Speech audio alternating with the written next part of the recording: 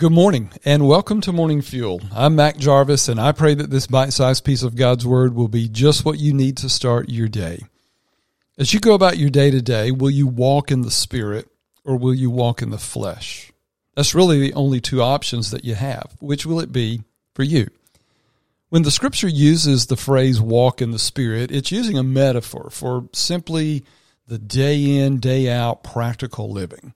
Our relationships with God are journeys through the various ages and seasons of life. It's usually a long walk.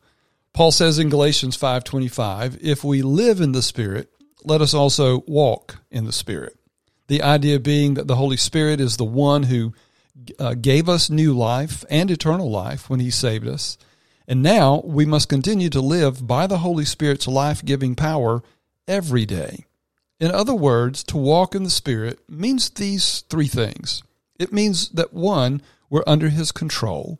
2, we're open to his influence. And 3, we follow his lead. We're under his control, meaning that we're refusing the control of our fallen sin nature. It's been overcome now by the Holy Spirit. We can access the Holy Spirit if we choose. When our flesh is in charge, we produce the deeds of the flesh that Paul describes in verses 19 through 21. When we're open to his influence, meaning we want to know and do God's will. He's not an afterthought. He's not being rejected when he pricks our consciences. And we follow his lead. When my will and God's will collide under the Holy Spirit's power, I choose God over myself. That's walking in the Spirit. In fact, when we walk in the Spirit, we're filled with the Spirit. When Jesus saved you, the Holy Spirit came to indwell you, but you and I get to choose whether we will let him fill us and produce this amazing fruit in our lives.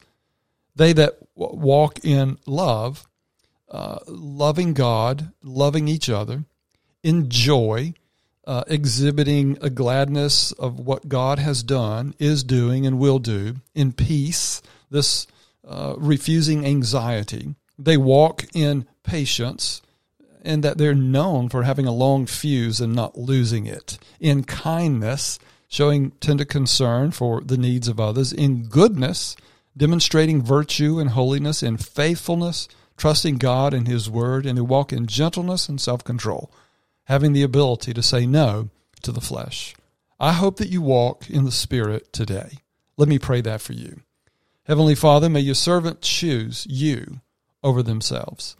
Since they have been made alive by the Spirit who indwells them, may they live in that same power and thus be filled by the Spirit. May he or she be under the Spirit's control, open to his influence, and follow his lead. I pray that in the name of Jesus Christ. Amen.